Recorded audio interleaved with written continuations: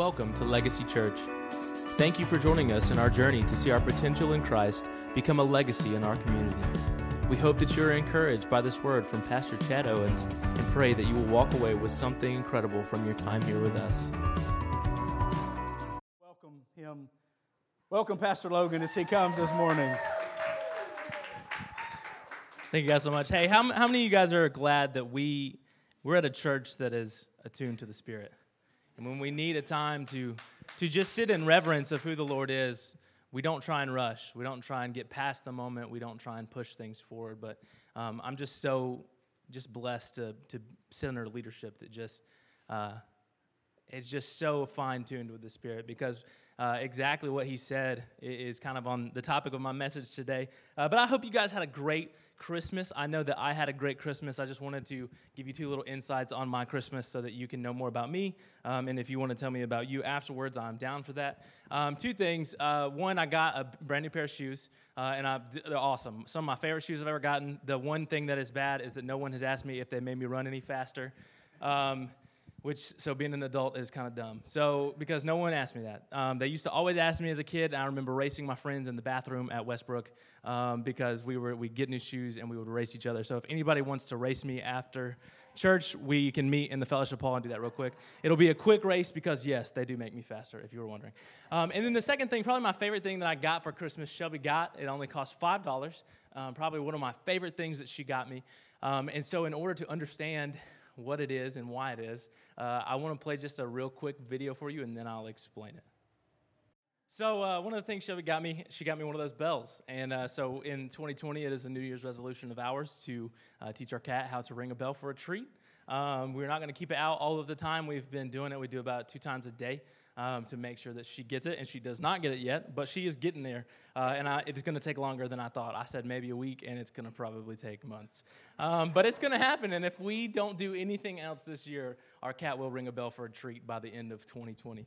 But I'm really excited to speak to you guys this morning. I'm really excited to get that opportunity to speak. I really believe wholeheartedly that God has set this whole season up in my heart for this moment. And at the beginning of December, I was sitting and having lunch with some friends of mine, and I felt God just drop a word into my heart. And I didn't know exactly what it was going to look like. I didn't know if it was one of those ones that's just for me to encourage me. But as soon as my dad asked me to speak, I knew that it was for this moment. I knew that I had found the reason why God had dropped this into my heart. And because I hope that something said today, whether it was in worship, whether it's going to be in the message or what was said earlier, I just hope that something said today will be a catapult or a catalyst that you need to head into 2020, not with a new direction necessarily, not with some new, brand new divine direction, but maybe a new attitude towards a direction that you're already going.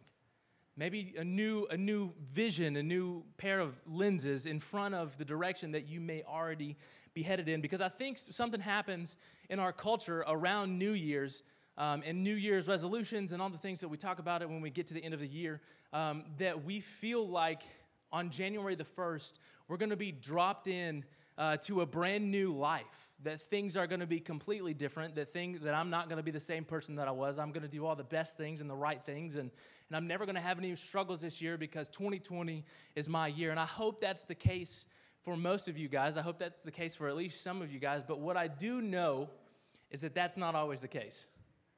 Sometimes, if I can be real with you guys, you go into the new year and you bring some stuff with you. You bring some problems, you bring some struggles, you bring some people, you bring some circumstances, you bring some thoughts, you bring some negativity. You bring some junk that you had in 2019, and you're going to bring it into the new year. And let me just encourage you right off the bat, right out of the gate, God is going to be there, just like in 2019 and 2020. God will be with you to carry those things with you in the new year, no matter what you bring over into the new year. But I do want to share with you guys this morning something that I believe can give you hope in this last few days of 2019 and really set you up for success in 2020. Because who in here wants to fail in 2020? Not me. I want success. I need some ideas. I need some tips, some tricks to make sure that 2020 is my year, is the best year ever. But I'm not sure about you guys. I'm sure you've thought about this once or twice. I know that I've put a lot of thought into it the past few weeks and days. At my house, it is still Christmas time. We still got our Christmas tree up, decorated. Shelby turns the lights on every day. And we still celebrate because Christmas time is the best time of the year. And we're going to celebrate Christmas all year long. And we're until that tree dies, we are keeping it in our house until it catches fire. And we got to move houses. I'm keeping that tree in. No, but I thought about this, and I don't know if you've thought about it. I know it's not a new thought. I truly believe that we should shorten December. I think December should be shorter than it is days-wise. I think at most we should only have 26 days in December. We get Christmas Day, and then the next day is New Year's Eve. And we're just ready for the new year. We should shorten it because the short 6 days or so that come after Christmas Day feel more like purgatory than anything else, right? We don't really believe in purgatory as like a Christian, pillar of faith. But if there is a purgatory, that's what it is. It's the 6 days between Christmas and New Year's where nobody seems to know the rules.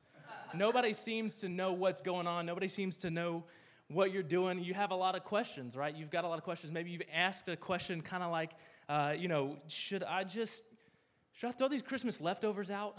Or like 5 days, it's December the 30th, right? So 5 days, it's been in the fridge, it smells good. I mean, I could probably eat this for lunch tomorrow. Maybe you've asked the question, if you're like me, I ask the question every year. Do I need to just continue to eat junk food until the beginning of the year and just kind of ruin my diet for the rest of the year? We'll just chalk 2019 up, we'll get it started in 2020. Maybe you've asked that, or now that I'm an adult, it kind of hits me a little bit more often, and I guess you guys have asked that, especially when Christmas falls on Wednesday, but should I go to work until the new year? I mean, it's weird, like Christmas Day, and then you got Thursday and Friday. Do I go those days? Is anybody even going to be there? So I think that we should just shorten December because that time of waiting is the most irritating time of the year. Like, I thought waiting until Christmas was irritating, but waiting until the New Year's irritating because I don't know what I should do. Should I stay in sweatpants or should I put regular pants on? Like, what is it that I'm supposed to do? It should be removed to alleviate some of that confusion. And maybe that I'm the only one in here that feels that way. But there's something so strange about the season of nothingness. There's something so strange about the season of nothingness, and that's what I feel like it's only rightfully deemed that is the 6 days is you have the season of Christmas, happiest time of the year. You got the season of nothingness, which is bleh, and then you've got the season of the new year and whatever comes after that. But it's so hard for me to imagine a life after a certain point. There's a lot of things that you do that you've got to wait until that point to know what is actually coming. And when you get married, you've got to wait until you get married to know what it is to be like after you're married. Like, I just didn't know what was expected, and the time frame up until that point was just like nerve-wracking to me. I didn't know how I was gonna do, what it was gonna be like. I can't stand wondering or not knowing what that next step is. And something that me and Shelby did this year, and I thought it was impossible. I didn't know that you could actually do this. But we got all of our Christmas shopping done within the first 2 weeks of December. We were done. We had one or two stocking items to get, or for those family members that were on the outskirts, we're like, oh, that's right. We'll just give them $10. We got it all done within the first 2 weeks of December, and that's great. If you've never done it before, it felt really great up until a point that I realized that is really probably just a personal problem, is that since we got it all done and wrapped, I had to stare at it for 25 days until I figured out what it was, because I hate surprises. Shelby loves surprises. She didn't care. She didn't want to know. Don't tell me. Don't want to know what it is. I do the thing where I'm like, you want to just exchange one gift? I've got a small one that you like, and if you've got a small one that I like, or a big one, I mean, we can, whatever you want. And of course, it's met with a no every single time. I just can't stand waiting because the time in between significant moments makes me nervous because I don't know what's about to happen. I don't know what's going on. I don't know what I should be doing in that time, and maybe that's where you are this morning. We've come out of the holiday season. Everything was great. You had a great time, or maybe you didn't have such a great time, but you're hoping that this next time that we're about to walk into, 2020, is going to be good, and you're not sure what it's going to hold. Now who are you going to be in the new year? You don't know who you want to be, because I know in my life I'm sort of different than I was at the beginning of this last year. I know that I try and grow and change, and that is always necessary, growth and change, but it's just unnerving not knowing what the end of this next year is going to look like. In a year, what is my life going to look like. But I believe that today that God has something in store if you have that question. I believe that today that you are not here by accident. I believe that today, even though you walked in and you thought Pastor Chad was going to give you a great message, I'm just going to give you a good one. It's still going to be good. I think that you are here on purpose. I think that God has an answer for you. Maybe not, and I feel like every Sunday we say this, maybe not the answer you need or you want, but the answer that you need. Maybe not the answer that you want, but the answer that you need. So pray with me this morning. Dear Lord, we thank you so much for who you are, God. We thank you for this time together. We thank you that we get to come to your house and worship you for all that you are, your love and compassion and mercy. God, I pray that something that is said today, whether it's in the worship time or the prayer time or the sermon, God, that you would speak to us a new thing and you would get us ready for the new season. For 2020, God, we're gonna strive to be more like you, God, every single day, and it starts today. And we thank you for all of that and ask your precious name. Amen. So if you have your Bibles, if you would turn with me to Luke chapter 2. If you don't, we've got it on the screen. And we're going to be looking at Luke chapter 2, verses 41 through the end of the chapter. And just some backstory, if you recognize Luke 2, we read it last week. The beginning of Luke 2 is the birth of Jesus and what's going on. And then you move down to Luke chapter 2, verse 22. And then you've got this small time jump of about 40 days. When Jesus is a little over a month old, Mary takes him to be purified in front of the priest. It was just kind of the what they had to do. So after the 40 days, you've got the time jump between Jesus' birth and verse 22. And then we're going to jump forward about 12 years, starting in verse 41. So in the timeline of Luke, you've got all these small time jumps, and you've got all these periods of time that we don't know exactly what's going on. But when it comes back and we start to read, we can kind of tell what has happened in that time. And so you see these events take place. You see Jesus' birth, which was incredible. They had to wait for this moment, and it finally came. And then you've got to wait, and you've got a little bit of waiting period, and then he goes and he's purified at the temple because, as a custom for all baby boys, that's just what had to happen. So you have that period of waiting period that we don't really know what's going on. And then you've got the period after about 12 years in Luke that we don't really know what happens. And then we pick it up in this story. And then after the story, there's another time jump in Luke chapter 3 that tells of the story of John the Baptist baptizing Jesus and preparing him for ministry. And then it ends Luke chapter 3 with the genealogy of Jesus, the fun stuff, all the names that we can't pronounce. And then it goes into Luke chapter 4 where Jesus walks into a time of testing. Jesus walks into the wilderness to be tested. But before all of that happens, this has to take place. Before all of the tests that are about to come, what we're going to talk about today had to take place in order for Jesus to be ready for it. It all pays off, and it starts in Luke chapter 2, verse 41, so read along with me. It says this: every year, Jesus' parents went to Jerusalem for the festival of the Passover. When he was 12 years old, they went up to the festival according to the custom. After the festival was over, while his parents were returning home, the boy Jesus stayed behind in Jerusalem, but they were unaware of it. Thinking he was in their company, they traveled on for a day. Then they began looking for him among their relatives and their friends. When they did not find him, they went back to Jerusalem to look for him. Verse 46, after 3 days, they did find him in the temple courts, sitting among the teachers, listening to them and asking them questions. Everyone who heard was amazed at his understanding and his answers. When his parents saw them, they were astonished. His mother said to him, "Son, why have you treated us like this? Your father and I have been anxiously searching for you." And Jesus says back to her, "Why were you searching for me?" He asked. "Didn't you know that I had to be in my Father's house?" In verse 50, but they did not understand what he was saying to them. Then he went down to Nazareth with them and was obedient to them. All the parents say, "Amen." Amen. But his mother treasured all these things in her heart, and Jesus grew in wisdom and stature and in favor with God and man. And so what we have here, going on in the story is we see Jesus' parents doing what they were supposed to do. As Jews, they had this Jewish culture of the Passover where they had to travel and they had to go to a distant land. But they lived, in Galilee. They had to go back to Jerusalem. So they were doing what they were supposed to do.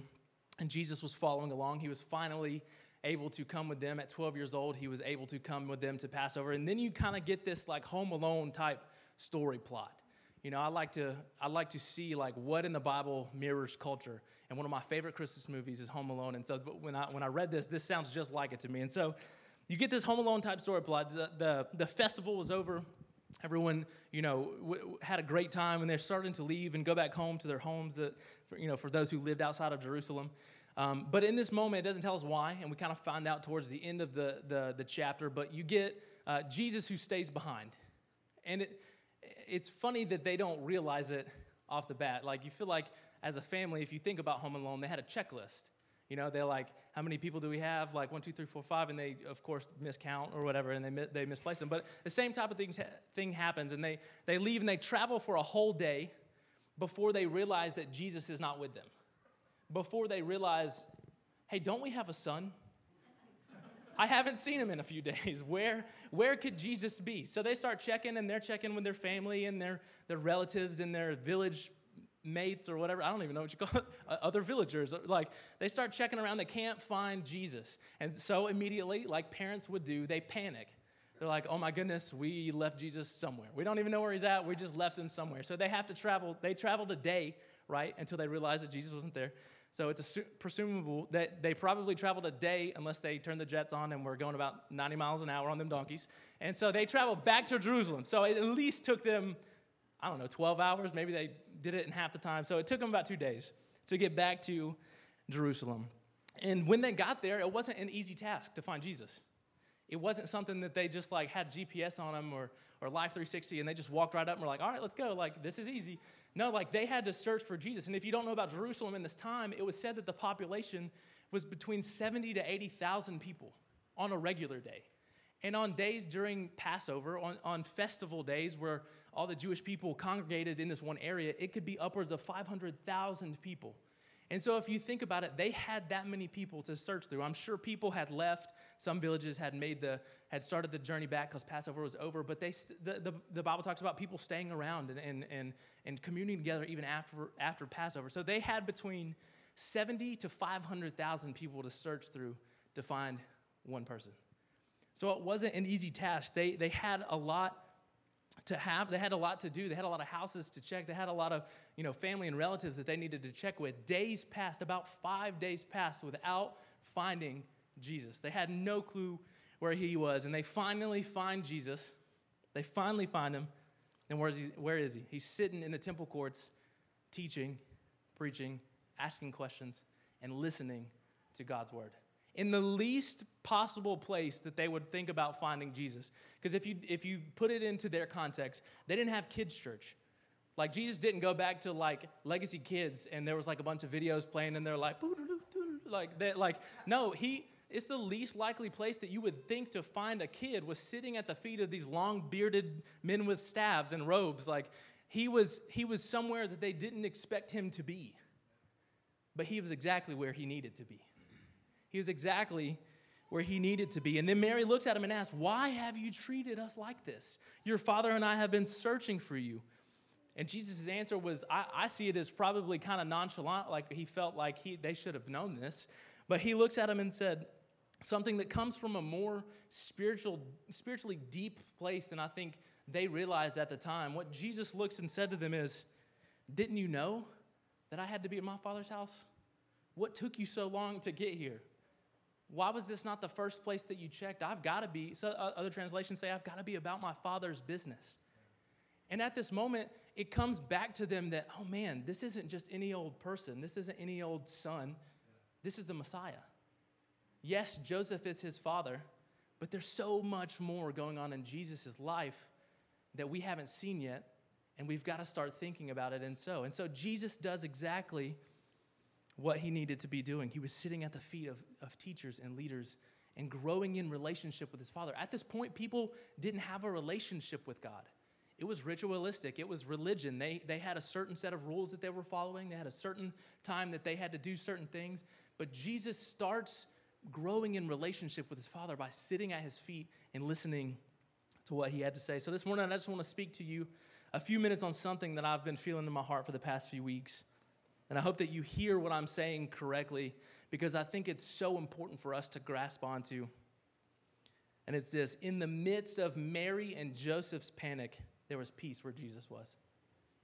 In the midst of Mary and Joseph's unawareness, in the midst of their wondering, in the midst of their anxiousness and their anxiety, there was peace where Jesus was. Where Jesus had placed himself allowed him a peace that surpasses all understanding. Jesus found peace not in his parental security. we have to remember Jesus was 12.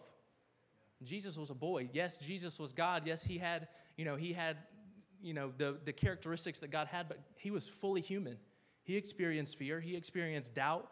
He experienced all the things that we felt. So just as a 12-year-old boy probably thought, where are my parents? Why am I alone? I guess I'm just going to hang out here. He chose to stay back, but I'm sure he was like, oh, they'll find me in a few hours. They're not going to go a whole day without realizing that I'm not there. Surely, they love me, right? Like normal parents.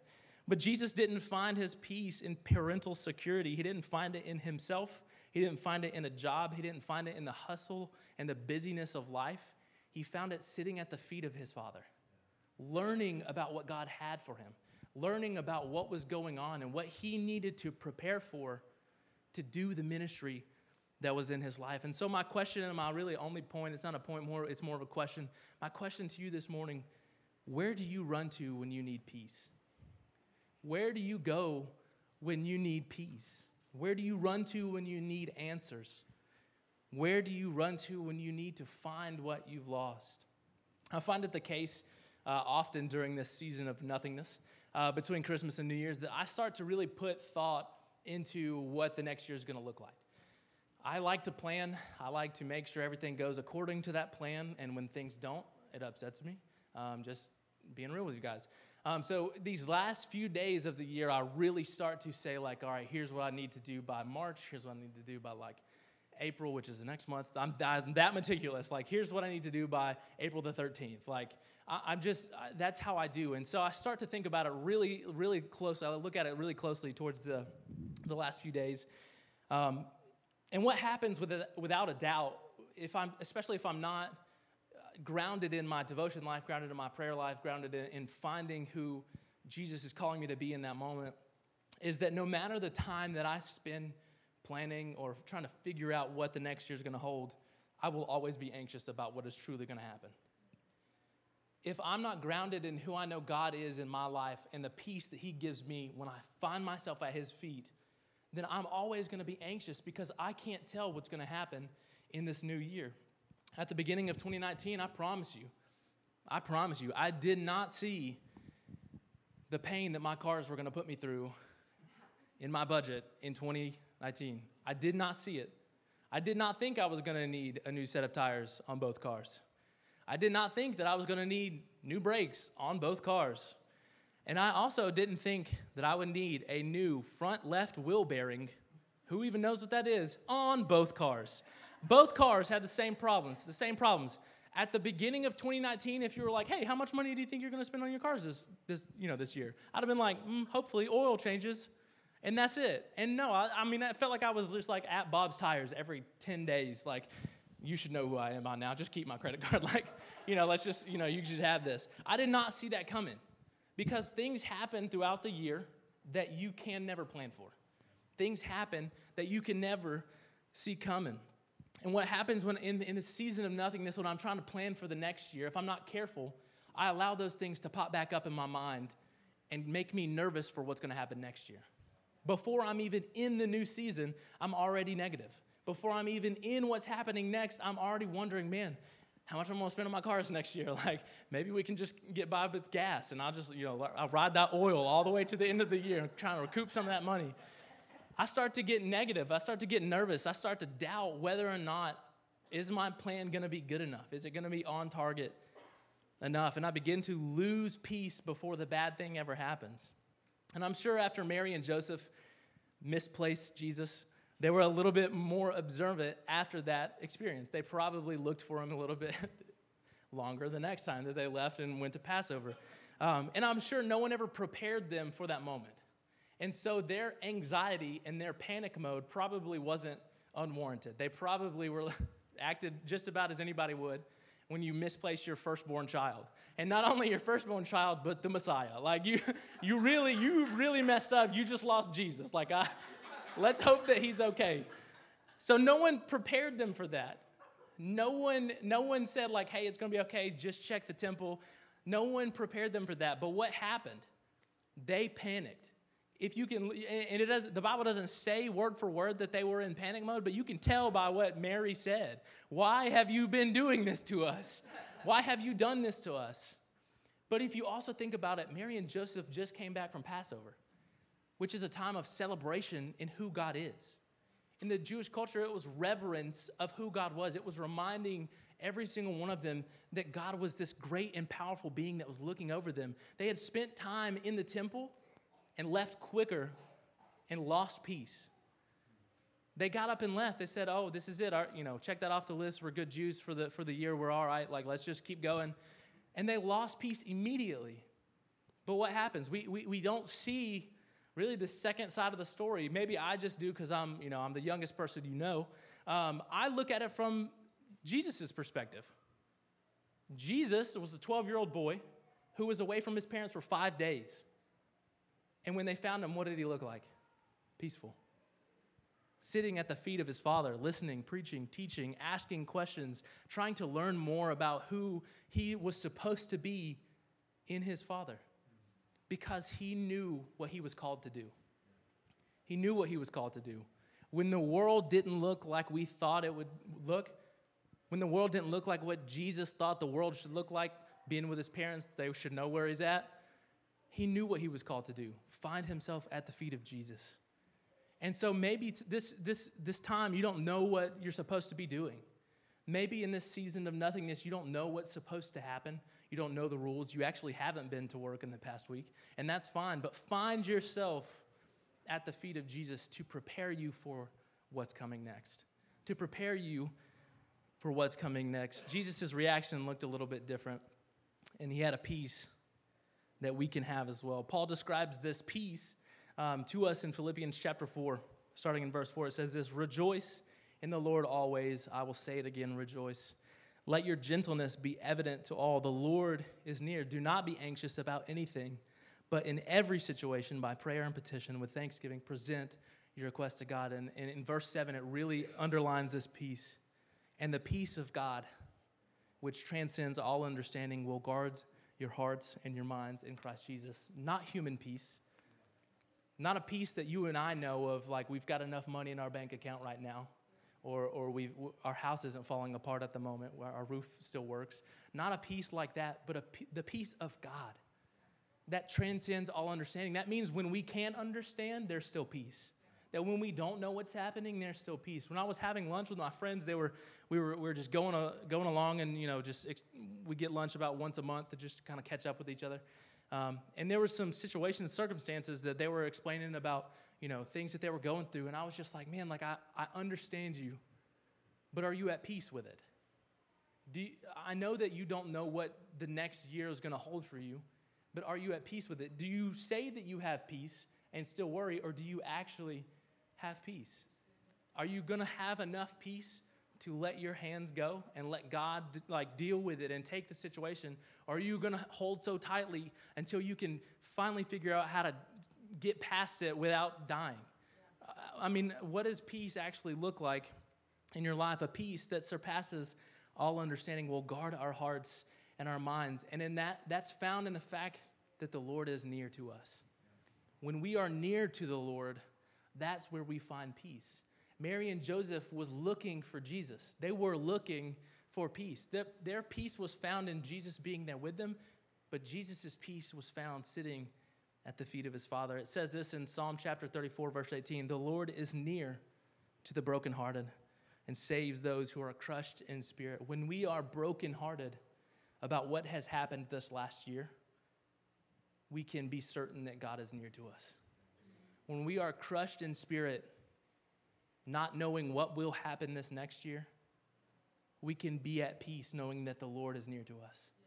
He's near to the brokenhearted. He's near to the crushed in spirit. But we have to find peace sitting at his feet, listening and asking questions like Jesus did in that temple. We have a lot of questions every single day. Research says that we actually make about 35,000 choices a day. 35,000 choices in a single day. If that's not a little bit terrifying to you guys, I don't know what could be. That makes me anxious. Man, am I going to make the right choices? Out of 35,000, I can't be making all of them, right? Like there's no way. But what does it say in Philippians chapter 4? But in every situation, not in some of them, not in the majority of them, not in a few of them. In every situation through prayer, we can find peace. In every situation through prayer and request to God, God, help me to make the right choice. Help me to make the best choice that I can in this situation. Look, I know sometimes it's not always going to be the right choice is not going to be on the table. You just got to make the best choice that you can at the time. But you can make those with peace, knowing that God is still there with you. Look, you're going to mess up. You're going to fall. You're going to make bad choices.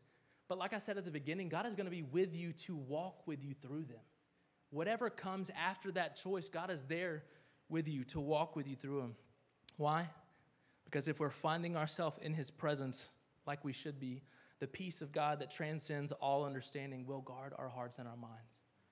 God promises to guard you.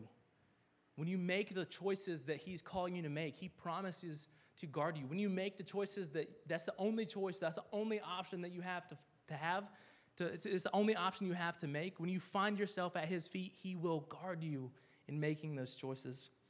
I don't want to be the type of person that just stands up here and preaches peace and then walks off the stage and forgets what I'm preaching. Lord, I don't know how I'm going to do this. Lord, I don't know. Can you just do this so that I can do this? Can you just give me a little bit more understanding of the situation and I think I could figure it out on my own? No, I want to preach peace so much that, look, I can say to myself, I can say to people around me, I don't know what's about to happen, but I know who's going to be there with me when it does. Look, I don't know what's about to happen, but I have a peace that God is going to walk with me through it because I'm finding myself where you guys are sitting right now, at the feet of Jesus, learning and growing and asking questions. Don't be afraid to ask questions. God, I don't know what's going on. Look, and if you aren't going to give me the answer, that's fine, but at least tell me where can I find you more? What do I need to do? What do I need to take out or add to my life that I'm going to be able to find you easier the next time? How can I prepare myself for what's coming next? And that's by sitting in his presence. I think we can be too quick to leave God's presence. And that's why I think this morning that was so necessary for us to just spend that time not saying anything, not necessarily even praying, not necessarily, singing a song, but just sitting in God's presence. Just sitting there and waiting for him to speak to us, waiting for him to reveal something on our hearts. That's so necessary. We want answers, and we want them now. We say a quick prayer before we go into a situation that we should have been praying for days before. I can remember being a student and being like, Lord, I've told him the past few weeks, because it's finals time, Lord, I ain't going to pass this final. I really need you to help me pass this final, because if not, I'm not going to have a rear end. My mom's taking it from me when I get home. I need you. You know when I prayed that? Right before the test.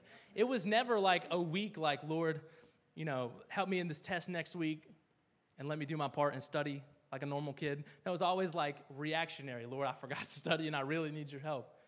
But what are we doing? What timing are you looking for to pray those prayers of preparation? Are you praying them before the situation? Or are you waiting until the situation hits? Sometimes we're just called to sit in his presence and listen. On my watch a few times throughout the day, if it senses that my heart rate goes up, which happens because, I don't get to the gym as much as I need to, but what happens when it goes up for no reason, it reminds me to breathe. It's like, hey, you need to take a minute, a solid minute, breathe deeply, because it can help with stress. And I'm like, okay. I don't do it all the time. It pops up too often, I guess. I get too anxious about things. But the few times that I do breathe for a solid minute and think about my breathing, I like to also refocus my mind and refocus my spirit, because whatever is happening in that moment is taking too much attention already. Whatever is going on in that moment that's causing my heart rate to spike and the need for me to breathe, it's already taking too much of my mental state already. Because when I allow those things to shoot my heart rate up and I start to get overworked and I just don't know what's happening, chances are I'm not focused on peace anymore. Chances are I'm focused on everything besides peace. And so when that pops up and in the off chance that I actually do it, not only do I focus my breathing, but I like to refocus my mind. When it pops up, even if I don't do the breathing, I start to think, what's making me feel like this? What's making me anxious? What's raising my heart rate? What do I need to take out? What do I need to refocus? God, I want you. That's it. I don't know what's about to happen. I don't know what's going on, but I want you. And I try to refocus my eyes. And I think it's important. And it shows us that in Acts chapter 17, verse 24 through 25. It says this: the God who made the world and everything in it is the Lord of the heaven and earth, and does not live in temples built by human hands. No matter where I look in this earth, I'm not going to find what I'm needing. God doesn't reside in temples made by human hands. He resides in your heart. And how does he get in your heart? By spending time with him, spending time in his presence. In verse 25, and he is not served by human hands as if he needed anything. Rather, he himself gives everyone life and breath and everything else. Life and breath and everything else. Even down to my breath, I can be reminded that Jesus is there. Even down to me focusing my breathing for a minute and refocusing my eyes, I can be reminded that Jesus is there, that God gives us the air that we need to breathe. And if I can take moments throughout the day to remember that, I can begin to find peace. It's not going to happen instantaneously. It's not going to be a decision that you make today and walk out and you're going to be perfect at it. But it's taking moments during the day to search for God's peace and to search for God's peace in his presence. Not to search for God's peace in the fact that you get paid on Friday, or the fact that you've got enough food at the house to make for the next few days until you get paid, or that your job security is good. No, but you're finding peace in his presence, and you're taking moments throughout the day to do that. But we only can find that if we model ourselves after Jesus, who went beyond religion and began to develop his relationship with the Father at the feet of his Father. Shelby, if you would come up, please, as I'm getting prepared to close. A few weeks ago, I was preparing a message for the youth, and I came across a guy who presented this cycle of life that he tends to find himself in. He says that he finds himself every day in this cycle of one of these three things. He says that I am either about to walk into a storm, I am in the middle of a storm, or I'm coming out of a storm. That he finds himself every day, he's either about to walk into a storm, he's already in the middle of one, or he's just coming out of one. And I think that there's truth there. But I don't like what he focuses on. I don't like that he focuses on the storm. Because his whole cycle is dependent on when the storm hits. And I think that there's truth there. I think that what's going on, the kind of how he figured that out is true. I feel like that is most of our times. But what I would rather focus on is, what are we doing to prepare? What are you doing before and after a storm? If you're about to go into the storm, how long have you been preparing for that storm? If you're about to go into something that you know that you're not going to be able to handle, how long have you been preparing for that? And you're in the midst of the storm, what are you doing? Are you worrying? Are you anxious? Are you just taking the blows and just trying your best to come out on your feet? What are you doing in the midst of the storm? And if you're coming out of one, what are you going to do differently?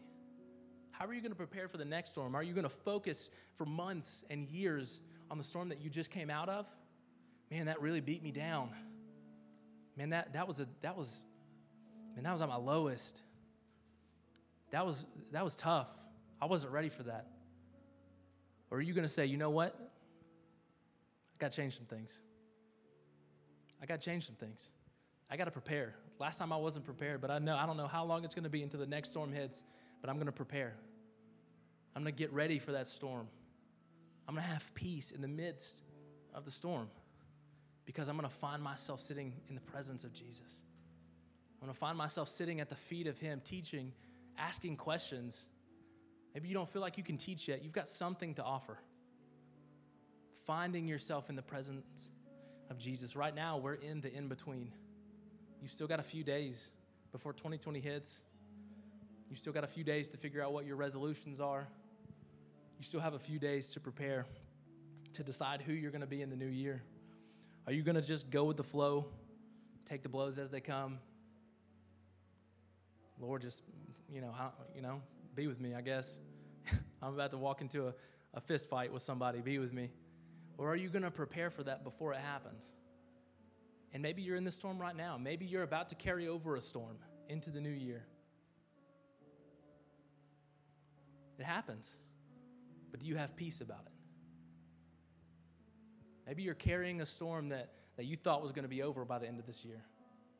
Are you at peace about it? Do you truly have peace?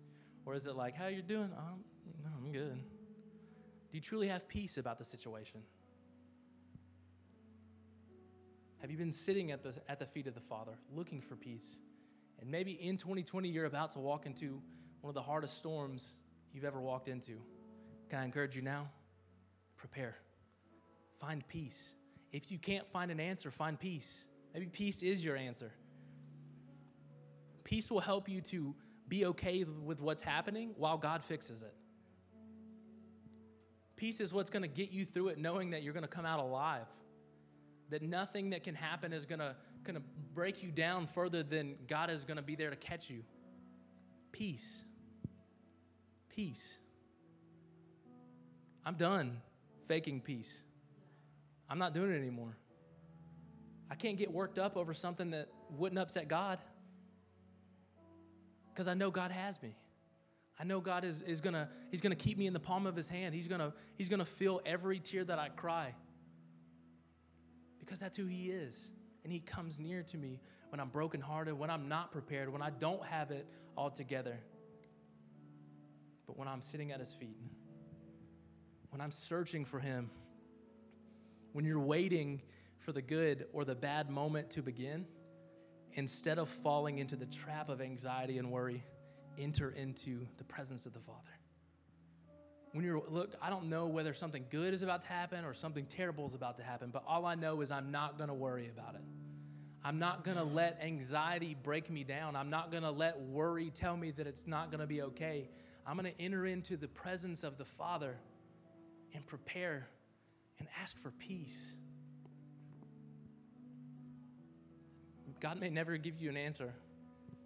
God may never bring you out of the storm, but God will always give you peace. God will always give you peace, a peace that transcends all understanding, surpasses anything that you could see, that you could grasp onto, a peace that is for every single one of us. Jesus asked this question that I want to be my attitude. When people can't find me, when people are looking at, asking why everything's okay, my life seems to be going the wrong way. Jesus asked this question, didn't you know I had to be in my Father's house? Didn't you know I had to be about my Father's business? You've been looking for me in all the wrong places. I don't know what circumstance you're about to bring to my life, but I can tell you this, I've got peace. I've got peace. So you bow your heads with me this morning. Maybe you need peace.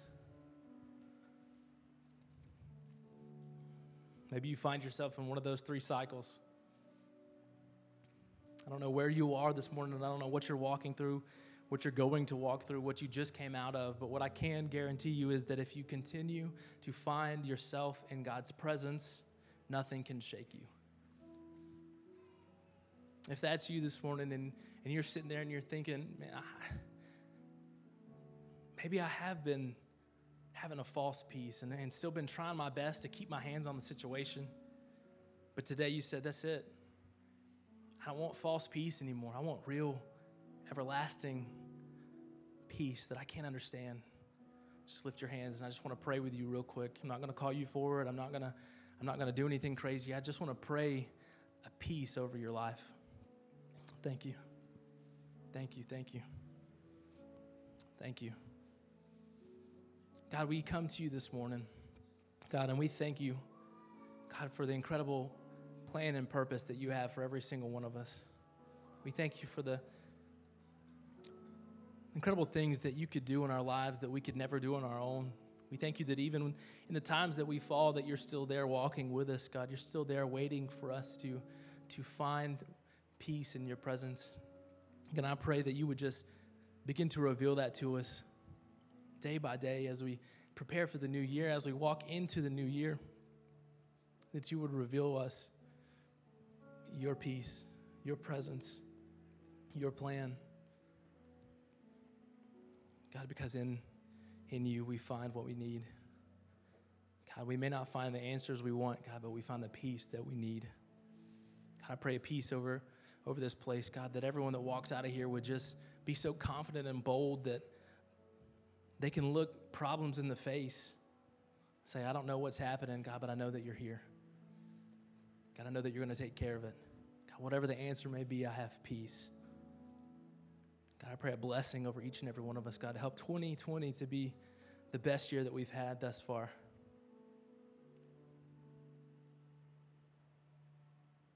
God, that we have a peace like we've never had before.